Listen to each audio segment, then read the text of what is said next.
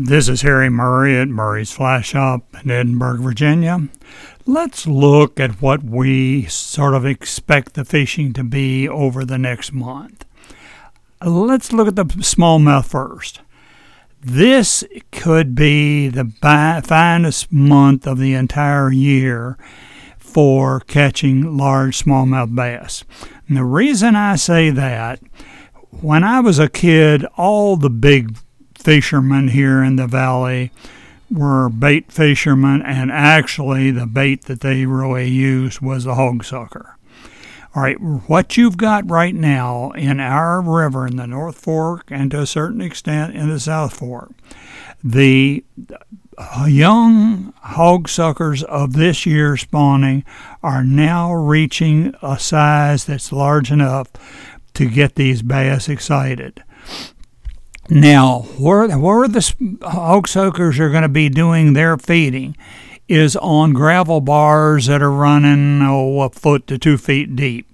So the old timers I used to fish in, where I do my fishing now with hog sucker type flies, are along these gravel bars. These hog suckers will come out and feed on the shallow gravel bars, doing their own feeding, especially the last 2 hours of daylight in the evening. So they'll be stretched out along these gravel bars, running up and down the river, and they'll feed like crazy in there.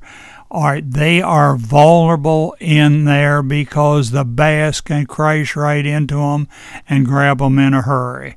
I was fishing just upstream from the fly shop not too long ago, and I was wading down the middle of the river, fishing some on each side, and I heard this commotion behind me, and I looked back, and a smallmouth was chasing a hog sucker, I guess maybe 4 or 5 inches long.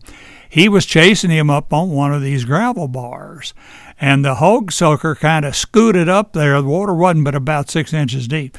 The hog sucker scooted up on there, and he wasn't that good a navigator. He got on there. The bass came up out of there after him in one chump, and he had that hog sucker. It is a very, very rich food for them, and they're going to be feeding heavy on them. But think about the gravel bars, because that's where the hog sucker babe, so to speak, is going to be. Think the last 2 hours of daylight. And what I do to take advantage of all that, I put my back to the bank.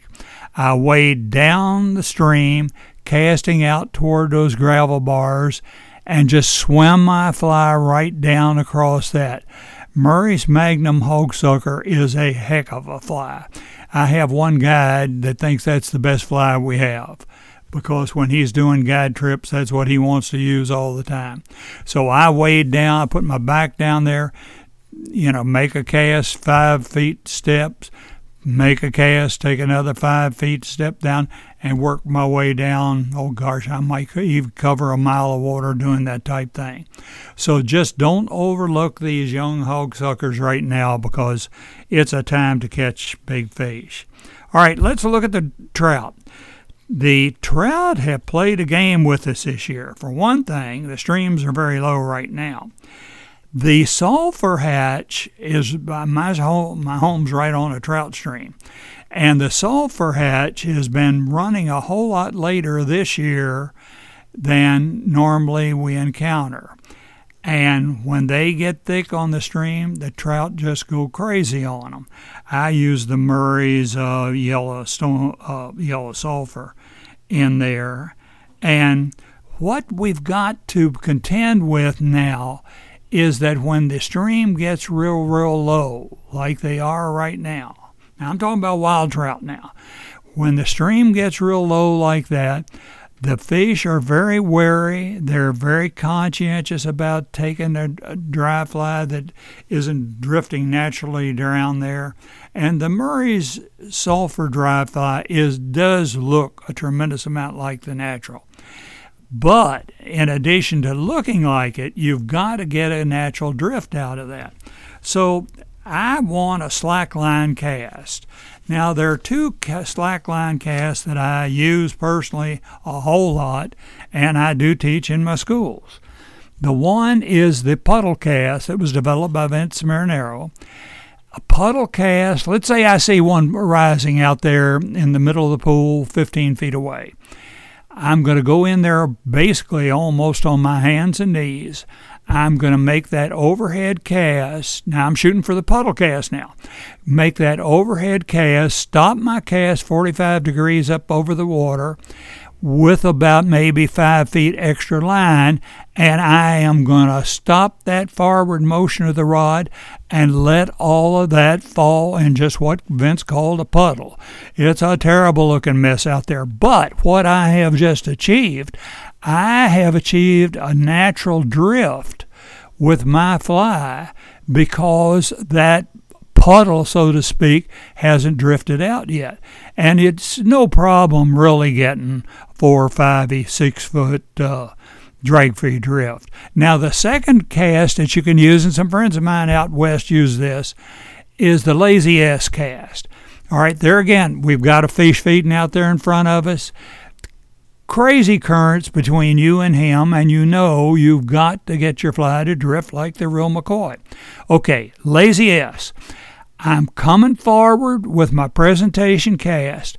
As that turns over in the air, I haven't gotten the fly out there to him yet. It's turning over, got maybe about 5 to 8 feet of extra line. I'm going to wiggle my rod tip from right to left, which is putting slack in that line and leader. Then when that falls on the stream, all of that slack is going to drift out before the current pulls on that leader. You got a drag-free float, and you got your fish. So the puddle cast, the Lazy S cast, will really improve your fishing quite a bit. I don't know how much longer these sulfurs are going to last because they usually start tapering off now, but they were late getting here and they're still here, so just take advantage of them. And actually, there are going to be some Lake Cahills out here right now, and even though that's a different family, that same fly is going to take them. But this is Harry Murray at Murray's Fly Shop in Edinburgh, Virginia. If you have any question on this, ring me at 540-984-4212. Harry Murray at Murray's Fly Shop in Edinburgh, Virginia. Thank you so much for being with us.